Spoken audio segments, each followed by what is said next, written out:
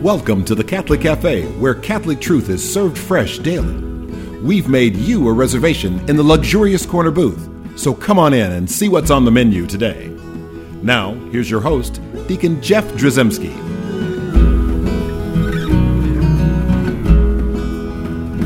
Greetings and welcome to the Catholic Cafe. I'm Deacon Jeff, sitting in the luxurious corner booth of the Catholic Cafe. You're all welcome to be here. So excited to have everybody here, and this is going to be a really special kind of a new show. We just finished up doing a great series on the sorrows of Mary, taking each one of those sorrows. So if you've been away from us a little bit, look those up. Those were really great shows. Got a lot of great feedback from those, and just encourage you to listen and just take in that beautiful devotion of the Seven Sorrows of Mary. Well, my normal like cohorts in crime, as one of my friends, John Edwards, says. In fact, wow, I have John Edwards here in the studio with me now. Hey, John. I could hear the disappointment in everybody's car Please, radio right now. Stay tuned in. You really want to stay tuned in because we also have Father Stephen Gadberry. There you go. Now they're going to be here. There you go. Father Stephen, welcome to the Catholic Cafe. I'm glad you're here joining us, and we're going to have a little conversation with you today, if that's okay. Deacon, sounds great. Thanks for the invite. All right, awesome. So, first of all, where I want to start is where I think everyone wants to start. Is like, so your name, Gadberry. Mm-hmm. I really love, my wife loves your chocolate bars. Mm-hmm, mm-hmm. They're the best. You're supposed to say, close, no, that's Cadbury. Yeah, it's very close. I'm not as sweet. That's right. Well, if Gadberry is not the same as Cadbury, or like it's like an Arkansas knockoff of Cadbury's. It's at the dollar store. Awesome. Well, actually, that makes me like it better. Yeah. That makes me like it better. So, for those who don't know, Father Stephen Gadberry is a priest of the Diocese of Little Rock. And I believe you're at St. Therese. Exactly. St. Teresa. Depends Teresa. on, whatever you, St. Teresa. Yeah, whatever your Santa devotion Teresita. is. Yeah. Right. The real people know. The flower, the little flower, that's what the Beautiful. Teresa. Well, that's wonderful. And you're kind of new in that assignment there, but well, I'm going to still say you're kind of a baby priest. I mean, you're 6 or so years into your priesthood. This last May was 6 years. So awesome. They're going fast. Yeah, you know what? They just go faster. As a 60-year-old man, just trust me, hold on tight, because it's just going to go downhill from here. No, that's awesome. And so I recently was just heard about this this video that was out on YouTube that came out of Word on Fire, and it's called "The Making of a Catholic Priest," and it's essentially your story. Mm-hmm. And it really was a great thing. So we're not going to recount the whole thing here, certainly, because I don't want to take away from the experience. And so people really need to just go to YouTube and search "The Making of a Catholic Priest" or Father Stephen Gadberry. Yeah, you did it. Gadberry. It's going to be impossible. Some of your yolk is spilling out over here. Exactly. And so that you can Google, you can see that, or you can, I guess, connect with Word on Fire folks, and they'll send you in that direction. It was really eye-opening for me. It was something that, like, I normally don't necessarily watch testimonials and kind of that, but what I really thought was profound about this was just really all the things. I mean, I love the title. Okay, I don't know if you came up with that or somebody else did, but "The Making of a Catholic Priest," because that's a bit like. This is where we're going to start today. Yeah. I'm going to ask you a question that probably could have 1,000 answers. They're probably all right, but why are you a Catholic priest? Most simply put, because God has called me to do it, and that's, yeah. That's the easy answer. Let's dig deeper. No. That's valid. I think ultimately you are because, and you just look upward into heaven. Yeah, but that's a struggle, though. I mean, so I say it kind of cheeky, in a cheeky way to say I'm a Catholic priest because God has called me, but that's a struggle. How do I know that is what God's calling me to do? You know, I encounter that all the time with people. They want to do the Lord's will, but listening to the Lord's voice and discerning the Lord's voice and so many other voices is a big challenge. Mm-hmm. And with the documentary, with that video of the making of a Catholic priest, not because there's so many different Catholic priests. We're all, and each one of us are unique. Really shows like just God's fidelity through it all, and how just the story of my life has unfolded, and through the years the Lord steadily and persistently made himself present in my life, and just out of that I was able to discern this vocation of the priesthood. Right. Now, so a lot of people think like, well, that's interesting, and it could be a really boring 1 hour. It's just under an hour, the length of this thing. but it's not, because you've had a very eventful life. Lots of pluses and lots of what might be considered minuses. But it's not as simple as you were just watching television one day and you saw a commercial for the priesthood and said, I should try that. It wasn't that. That would have been easy, but it wasn't. It wasn't. I It look wasn't good that in way. black. No, exactly. Yeah, exactly. So I know that, the video really kind of starts off like really probably one of the most life-changing events in your life, right? Tell us a little bit about that. Yeah. So then the spoiler alert, the first 4 minutes are the absolute saddest part of the whole thing. It's kind of how we get you. But it's how the Lord got me too. May 5th, 94, my life changed. My dad, long story short, dad and sister died in a car wreck that I survived and my little sister survived. So a small kid, wrestling with those questions, why them and not me? Or why me and not them? And, what next? And just the things that flowed out of that, the daily struggle of life and trying to figure it out. So it starts starts out by telling the background of me growing up on the family farm in Arkansas, those life-changing moments when my father and sister die, and just how the Lord's hand has been so steady throughout the rest of it. You say steady, and that just it recalls every time, like when I'm doing Liturgy of the Hours, and also often we hear in scriptures, we hear God's love being referred to as steadfast. And steadfast doesn't sound like something that's, while it is instantaneous because we were created out of that love, but in all honesty, it's this ongoing thing. It's this thing that just it's a slow and sometimes hard roll. Yes. Right. And so when you say steady, that says a lot about, again, this wasn't instantaneous. You didn't come out of that really horrific experience I think you were 8 years old when that happened. And you didn't in when you were 9 say, you know what, I think I'm going to be a Catholic priest. No, it wasn't until I was 20. I was in the military at that time. But God's steadfastness has been a key thing in my life. Now, people listening may think, well, okay, that's not a word I use every day. Being steadfast, I can kind of have a concept of it.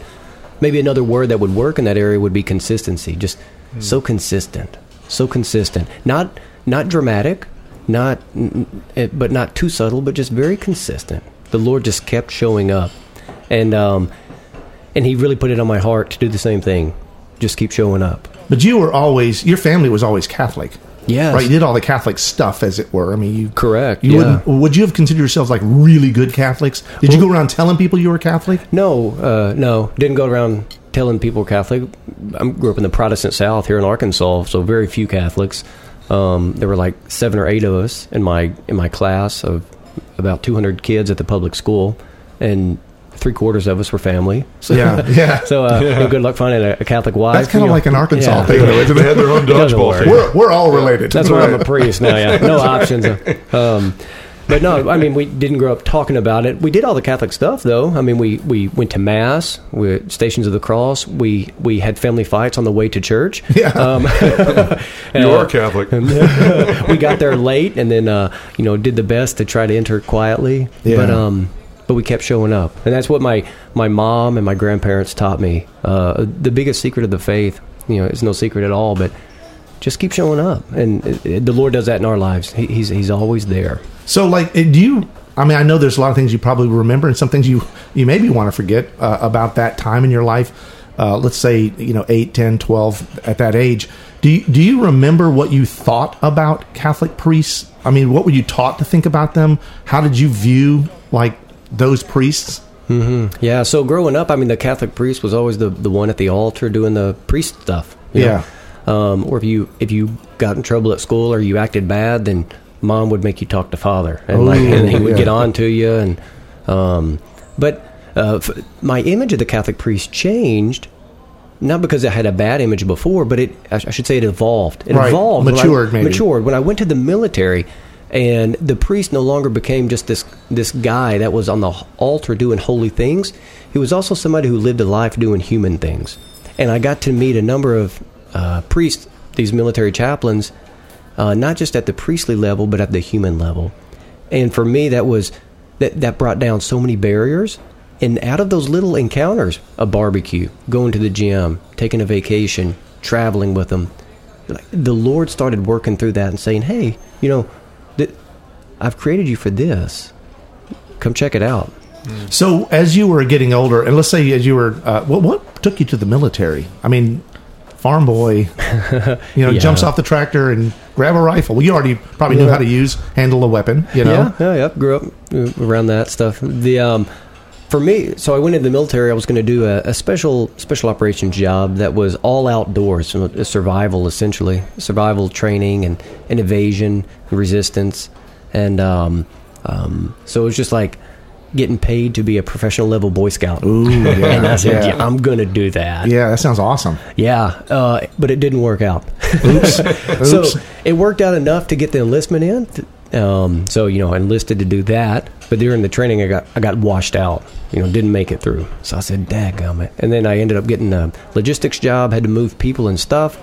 And initially I was really mad because I didn't join the military to become a mailman. I wanted to do this other stuff, but it was the best thing that happened to me. The best thing. Now, was that hindsight? I mean, did you kind of look back? Because hindsight's 20/20. Yeah. But like in the moment, it might not have been really great feeling. But no, not at all. The job initially wasn't something that excited me. It became exciting, because through getting washed out of that initial job, I got really slapped in the face. Because for most of my life, I've always worked hard. Always, did what I thought to be a good job. But what I thought was a good job was not enough. And it cost me that job. The job that I went into the military with. So then they put me in another job position. And then I said, I got to take this seriously. I can't just go through the motions. Right. I've got to go through the motions with proper intention behind it.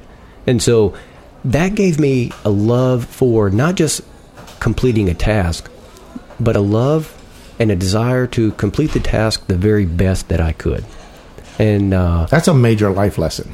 Yeah, I've learned a lot through that, and it ended up being such a blessing, because it's not just getting something done, but it's cheeky or cliche as it may sound, like it's not the destination but the journey kind of thing. So not just getting the stuff done, but truly understanding why you're doing it, which is like, isn't that the secret to sainthood? And if I want to be a priest, like, isn't that what I should teach people to do? And so I just see the Lord's hand so consistent. Yeah, amen. And that's and we're glad you saw that, because a lot of people go through life and they don't necessarily see those kind of things, and they may think in terms of failure.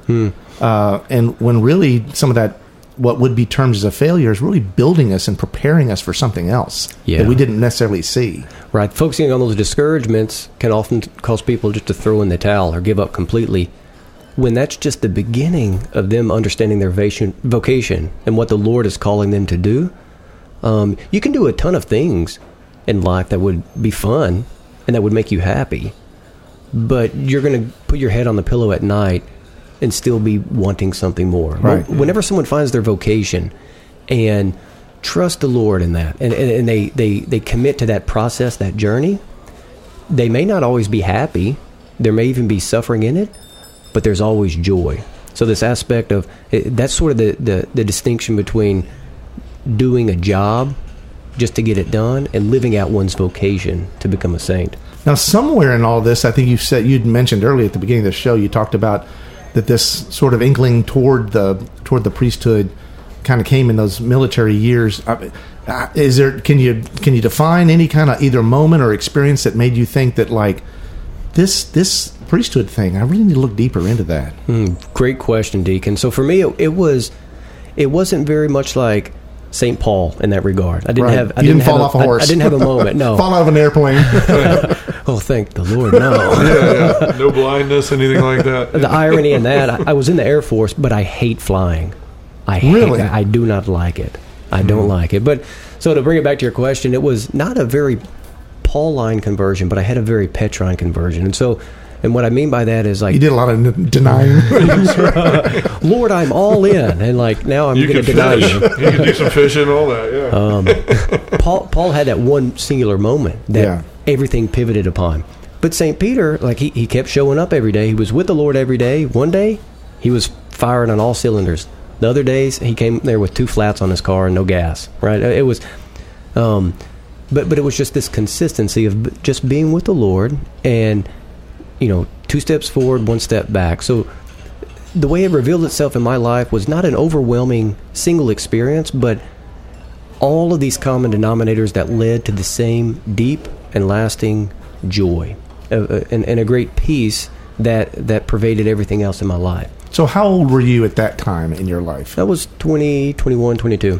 So I got to say, in this day and age, 20-year-olds, 20 up to 25, aren't necessarily thinking that way. And that's why I say life lesson, because it sounds to me like you may have been spiritually mature beyond your years at that age, that your parents obviously did a good job, at least planting some seeds that the Lord could work on and bring to fruition. But your willingness to sort of listen, right? Because there's a lot of noise in the world.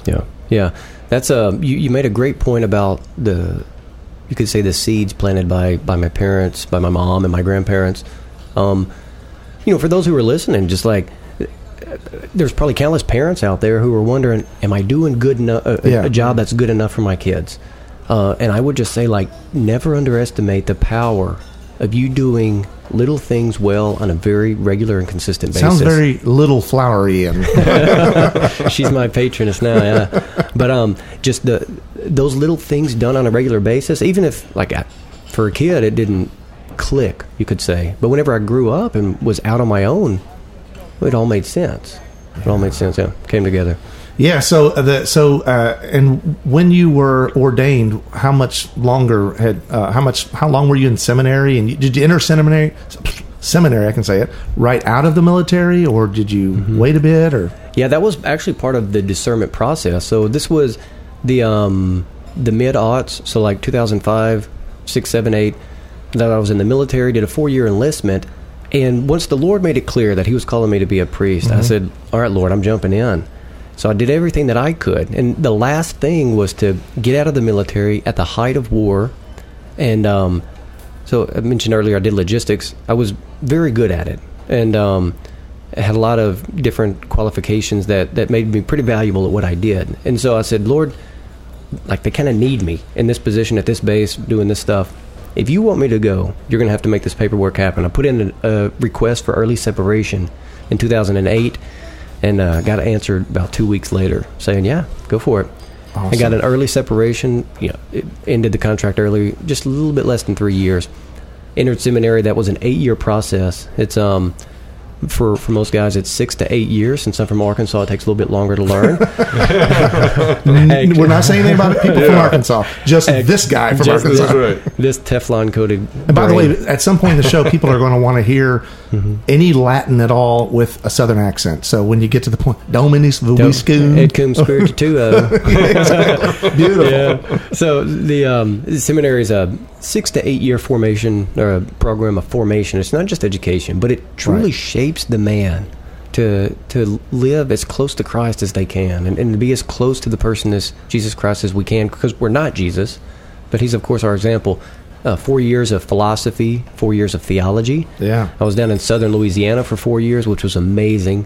Fantastic food, great people, at a Benedictine monastery, just great spiritual formation there. And then the next 4 years were at headquarters in Rome. So I was awesome. At the North American College and Gregorian University, the Augustinian University, and 2016 was ordained. Yeah. That's beautiful. That's wonderful. Now, as you were considering seminary and you were starting to line up all of those, or opening those doors, et cetera, the Lord was, did you discern or really pay any attention to whether you wanted to be like an order priest? Because if a guy was drawn into the military to go out there, out into the wilderness, and live off of an onion for a week or whatever, I mean, that sounds like a religious order to me, Sure. Like I want to be a CFR or whatever. Yeah. I never wash my habit ever, I shouldn't say that. Not wear shoes. Those guys are great. But you ended up in the diocesan priesthood. Mm-hmm. Yeah. Was that like a conscious choice? Did you make a decision, or is it that was the natural path? God just worked through my ignorance. So at the time, for me, the priesthood was what I grew up around, the diocesan priest. And so for me, it was, okay, this is what I'm going to do. And the Lord called me to that particular vocation through the countless other vocations that he put in my life, these other priests and other married individuals that he put into my life to help me discern this vocation. There's a couple religious orders that I would enjoy, I think. Even in seminary, I thought about those a couple of times. But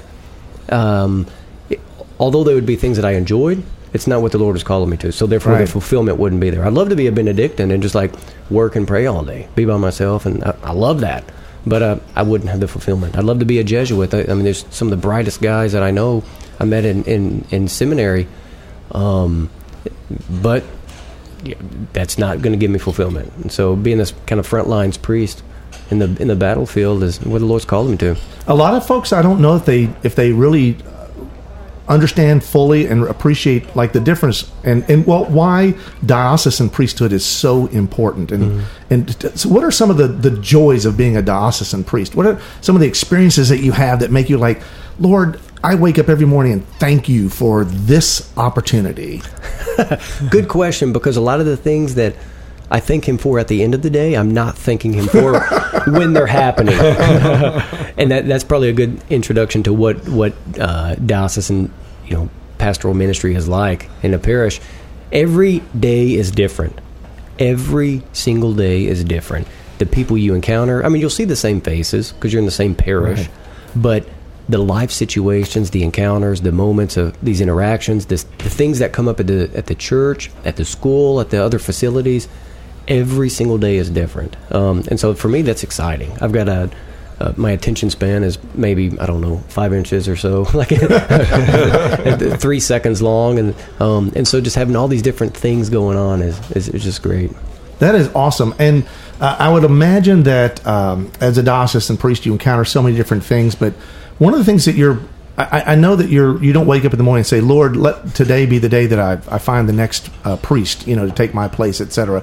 But I know how important like a vocation is, right? The idea of not necessarily making, vocation doesn't just mean priest. Sure. It means so many things. Yeah. I mean, how does that, because you've said several times, this is what the Lord called me to. Sure. So what is your understanding of vocation and what does that mean? And how can people listening kind of discern where God's calling them? Wow, fantastic question, Deacon. I'm going to have you back because you keep saying that. So it's like I feel like I just don't encourage it makes me feel great. Don't encourage him. We're going to walk out of here and go, he's an idiot. Yeah, moron. See, by me saying that, it gives me time to think about what I'm going to say. I'm working with you here. I am working with you here. But they are good questions. Where were we at? Vocations? Yeah, vocations. Yeah, what's the deal with the vocation? So whenever we think of a job, we think about just like getting the task done. You can get a lot of stuff done, but that doesn't mean you're going to get it done well. For you to finish something well, you've got to, tend or do the things well. So using a classic guy example, putting things together, we do not read instructions. No. I just got a grill at my new parish. I'm not going to read the instructions. Why would you do that? Because it's silly. And ladies read instructions, but men don't. So I spent 15 minutes trying to put this grill together, and then I had to spend another 10 taking it apart, and then another 10 reading the instructions, and then actually putting it together in 5 minutes. Yeah. When I finally read the instructions. So just doing stuff, doing what you want to do to make you happy and you be you kind of thing is like putting a grill together without instructions. You could eventually get it done, but you're going to be all over the place, and it's going to stress you out, and your grill may be backwards in some ways. But the vocation is like, it's not so much focusing on the task that you have to get done, but the way that you're going to complete the task, like learning how to actually do it. And so it's just the underlying principle. That was a very vague and maybe heady kind of answer. No, I think it was okay. I guess a lot of people don't realize that like everybody has a vocation. Yeah. Like that this is like it's like gravity. Yeah. Our primary vocation is to sainthood, which sounds terribly intimidating, but all the saints, we can read in the cute little books about them, about how perfect they were, but when you read into their deeper biographies, each and every one of them struggled just like you and I. Yeah. But what they did was they kept showing up to the struggle. They kept showing up and wrestling and wrestling and wrestling, relying on God's grace and allowing the Lord to transform them and purify them through that struggle. That's what made them a saint. They kept showing up, trusting in the Lord's grace and mercy despite their own inability. So our primary call is to sainthood. Yeah. To become a saint. And we just got to keep showing up. Yeah, and that's one of the things I love about that that little documentary thing that you've done. I shouldn't say little because it's actually a pretty big deal. Word on Fire, the thing that you can find on YouTube, The Making of a Catholic Priest. And I don't want to give any. I want people to watch it because it's great to experience it. But that whole idea about like sort of grinding through, kind of like the grind, the stick with it, stay with it, and then how love is that way. It's a powerful moment in that presentation. That was one of the big things that we were wanting to get through that, and I was wanting to share whenever I was sharing my story, just the power, the grace that flows through just showing up every day and doing the best I can in the present moment, trusting that the Lord will connect the dots. If I just keep making little dots with my little footsteps, the Lord will bring it all together, and working on that, help me to show His hand is there. That is awesome.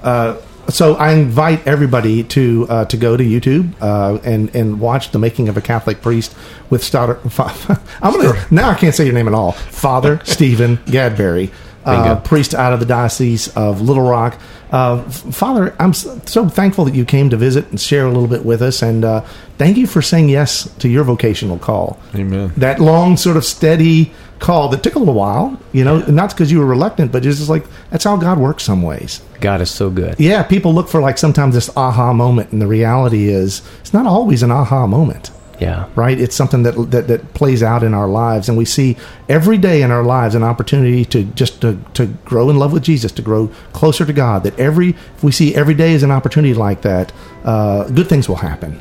Yeah, we just got to keep showing up, and His faith, His love is there. That's beautiful. Father, thank you so much for joining us here at the Catholic Cafe, and we're going to just ask the Blessed Mother to bless us and continue with us in this way.